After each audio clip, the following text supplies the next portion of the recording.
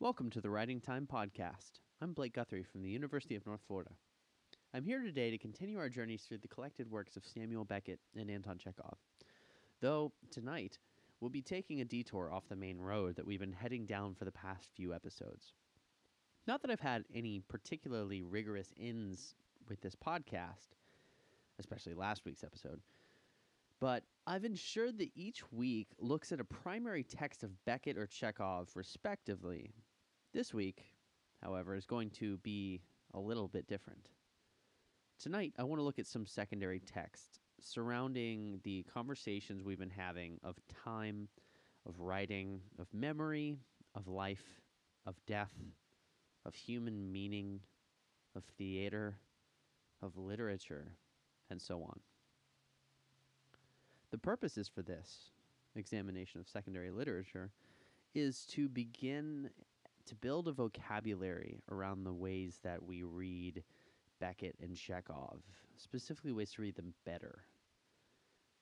The first secondary text I'd like to turn us to this week, and perhaps the only one, we'll see what kind of time constraints happen here, is entitled Staring Sightlessly, Proust's Presence in Beckett's Absence, which is the first chapter of the book Sites of Performance of Time and Memory by Dr. Clark Lundberry, the instructor who assembled the course which I am now taking, and thus the arbiter of inspiration for this very podcast. I'm not going to be necessarily praising or blaming Lundberry's essay/chapter here. I'm almost unconcerned with evaluating it so much as I am explaining some of the more useful bits in this essay. And I'm starting with him not because he's our professor, although that is certainly relevant, but because of the certain ways that he talks about time's passage, embodiment, and disappearance. So let's go through it. Lundberry's chapter suggests overall that time's story insists on being told, that the body is a site of time's inscription, which Lundberry argues is the way a body thus marks time. Lundberry makes the distinction between time's telling and memory's performance, where memory can be interrupted by the facts of reality, a photograph perhaps. Lundberry writes of what Proust describes, or rather, Beckett describes Proust's writing as the cruel precision of the camera, an idea that photographs, bodies, its faces, and etc. are gesturing towards their own disappearance.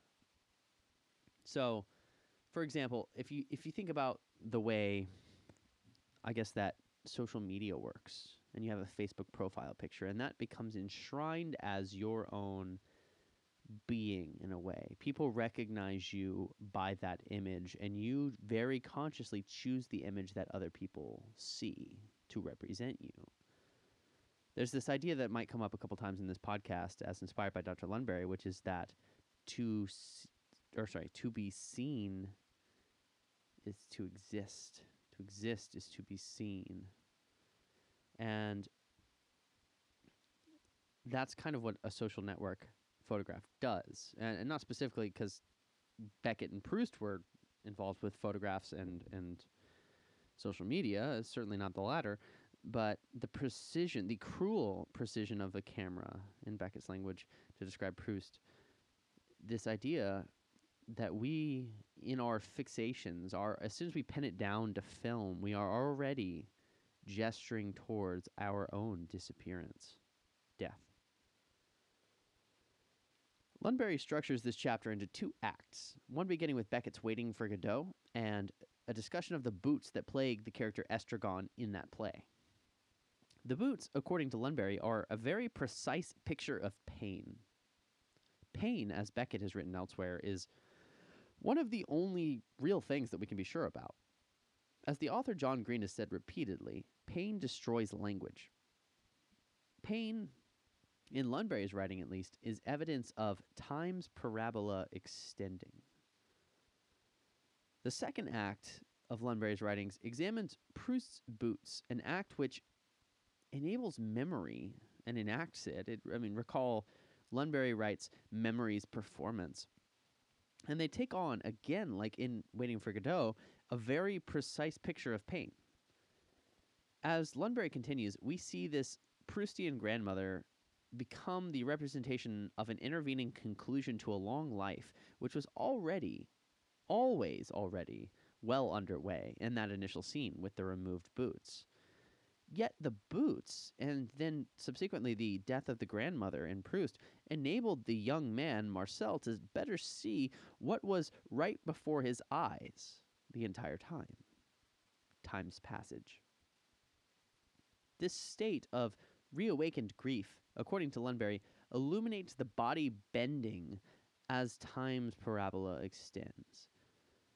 The character in Proust's novel, bending down to reach for his boot, produces an involuntary memory of his grandmother, and this involuntary memory, as distinguished from deliberate memory, is presented to be a kind of true memory, one forced, unique, veritable, single, unrepeatable memory. Act 3 examines time's corrosive invasion and encroaching mortality, specifically in Proust. Proust, according to Lundberg, is present at his own absence, seen by the camera, seen by time itself, as if buried alive by the burdensome weight of the moment's own oblivion. Those are Lundberg's words. Let me repeat. Proust, according to Lundberg, is present at his own absence, seen by the camera, seen by time itself, as if buried alive by the burdensome weight of the moment's own oblivion. If I can borrow and build off of Lundberg's interpretation here in his phrasing, is the idea that the moment is itself an obliviating moment. So now, in terms of temporality, like the present in which I am forming these words, is itself an act of oblivion, for as soon as I have spoken them, they are gone. They're very luckily, or perhaps unluckily, recorded here through this microphone, through the cable, into the DI box, into the laptop, into your ears. But it is itself an act of oblivion, even as I, perhaps contradictorily, record it and inscribe it and recreate it for the future. In the second book in Proust's Remembrance of Things Past, or as I prefer, In Search of Lost Time, different translations of the titles, Lundberg employs the following. We never see the people who are dear to us, save in the animated system, the perpetual motion of our love for them, which, before allowing the images that their faces present to reach us, seizes them in its vortex and flings them back upon the idea that we have always had of them, makes them adhere to it, coincides with it. Every habitual glance is an act of necromancy. Each face that we love, a mirror of the past. This idea that every habitual glance is an act of necromancy is a rather haunting one. We see the body and we see simultaneously it conjure itself up as death's presentiment or previewing, indeed, as Lundberg writes, of death's rehearsal. So Beckett has written elsewhere, and this long block quote that Lundberg has employed in this first chapter is from Proust. So I'm surprised he didn't make the connection on his own, but I will go ahead and make it for Lundberg, which is to say that Samuel Beckett says, I want to believe in the trilogy, the first book specifically, habit is the great deadener. Habit is death, essentially. Habit creates death. Or being enslaved to habit, more accurately, is the path to death. If we think about that, and then this manifestation of Proust, every habitual glance is an act of necromancy, a mirror of the past. That calls everything we do into question. When we think, oh, I'll see you tomorrow, buddy, or I have to turn in this paper next week, or there goes my professor walking down the hallway. Each one of those moments is an act of necromancy. It's a bringing back to life of the future which has not happened yet, and at the same time, a bringing back to life a past that will never happen again. The body, the stage, light, constructed stories are vivid installations of time itself, a quietly dramatic space of lucid awareness. The body then becomes theater, a theater of disappearance. Here, Lundberg's own argument starts to take the shape beyond such deferences to Proust and Beckett. The idea underneath much of Lundberg's latter half of this chapter is that to be is to be seen, or as I unarticulately tried to reproduce earlier in the podcast, to exist is to be seen. To be is to be seen. Conversely, to not be seen is to be rendered abruptly absent. And Lundberg threads Proust and Beckett together here to suggest that they have never been, or have never seen, but to see what it's now too late to see. And that bears repeating because it could be clumsy, the phrasing here.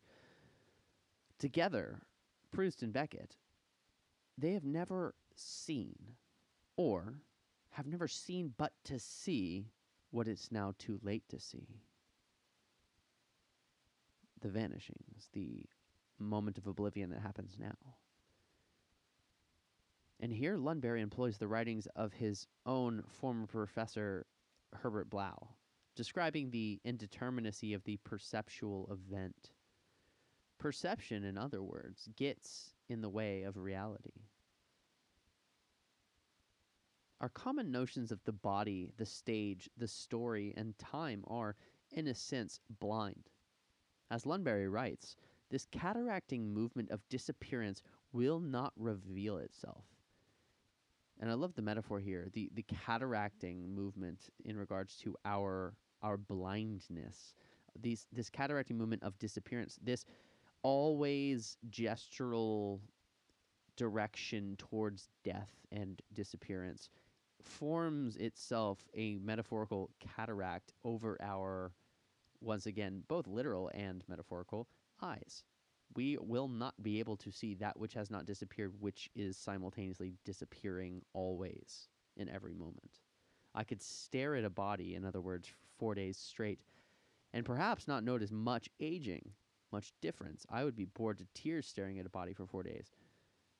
But in this conception, through Beckett, through Proust, through Blau, through Lundberg, that's precisely what's going on, is this always decaying, always vanishing body. This always flexible to the evidence of time's mark body.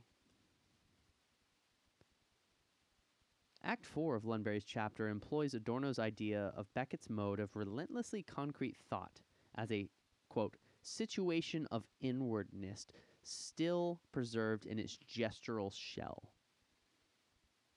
Here, Lundberg acknowledges Beckett's historical debt to Proust, even delving into Deleuzian images of thought where one is forced to see the absence. We see the material moment of matter collapsing.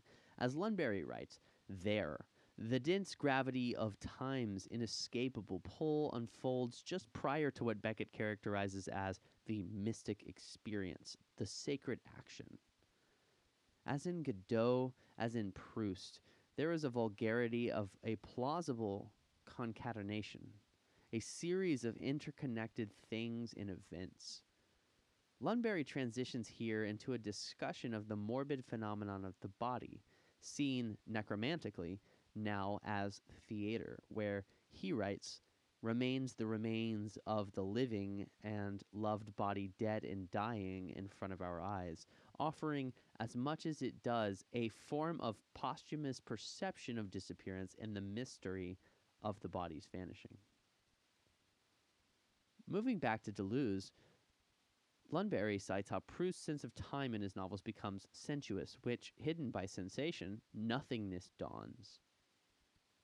Lundberry borrows from the language of astrophysics to discuss the event horizon of the corporeal gesture, which appears at times dilation, in which there is the slowing of the flow of time.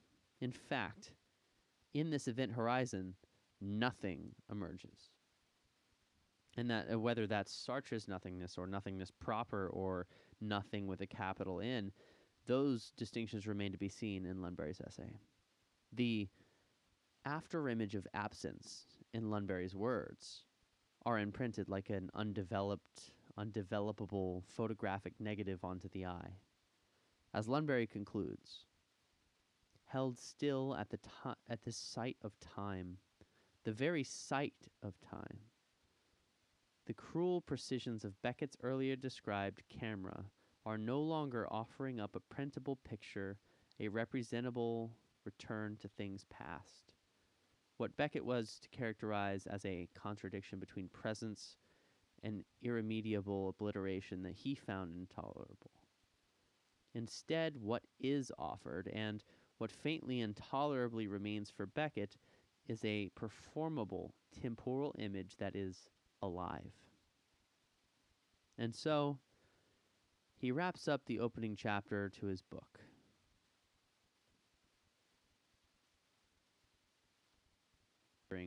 How all this relates back to Beckett specifically, if that's not clear on its own, but also Chekhov. I think with the theme of writing time, there's a couple things to be said here. As to Beckett and Chekhov, both authors share that distinction of writing consistently about time and memory, writing itself, of life and death, of human meaning, of theater, of literature, and so on. And in terms of the way that Lundberry synthesizes these two authors, Beckett and Proust, as opposed to Beckett and Chekhov, as he has done with this course, there is still the common ground of time's inscription. There's also a very consistent focus on the body as the site of time's inscription. Both in Chekhov and in Beckett for different reasons. For example, Chekhov is a doctor and he views both his own body and the bodies of his patients throughout varying short stories and plays as sites of time's telling, time's inscription. As far as Beckett is concerned, that is certainly the case in his trilogy and his short prose with the tramps, with the decrepit cripples who do nothing but just basically crap their pants all the time and crawl around forests and so forth. Lundberry's distinction between time's telling and memory's performance is also really relevant to the rest of these stories because time is both told literally, fictionally, figuratively, and deceptively in their stories, but memory is also a performance. For example, the story's escaping me now, but there's a Chekhov short story, which it's 5 parts, and we see a man at these 5 parts through his life, and he falls in love with this girl named Kitty, and she goes away to be an artist, and she comes back, and she finally falls for him after he had confessed his love for her, and she stood him up years prior, and he's grown bitter and resentful and fat and angry and antisocial.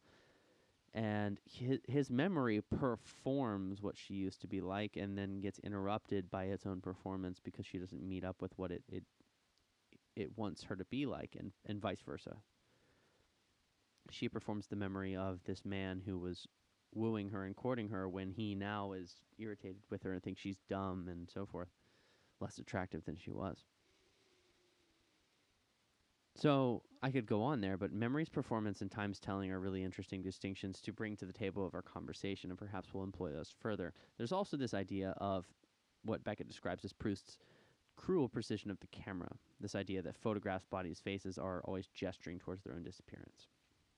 We'll have to look out for photographs and gestures towards disappearance throughout the rest of this podcast. A couple other things. Pain destroys language. We'll have to keep an eye out for pain. That's my own formulation here, but in the context of Lundberry's essay, this was evoked.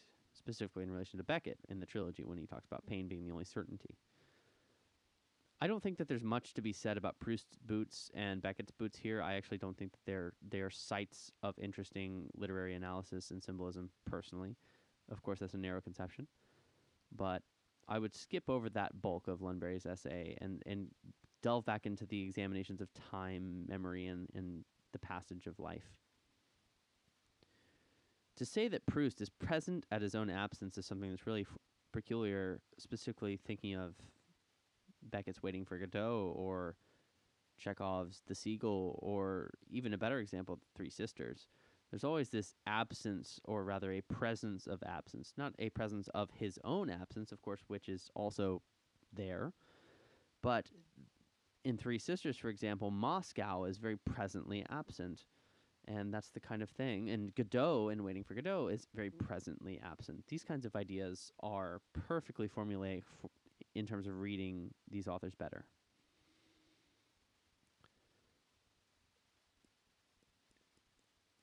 Moving on just a little further before we wrap up this week is this idea of Deleuzian images of thought, because there's so many images throughout Chekhov and Beckett that are, in fact, anti-images, or maybe more specifically, an image of an image. So that's just to say, we see an image of a tree in Godot, but the image of the tree is rather an image of an image of a tree. It's not a symbolic tree. It is a symbol of a symbol. This kind of thing comes up much throughout these two authors, and I think that maybe the appropriate Chekhov example would be the seagull.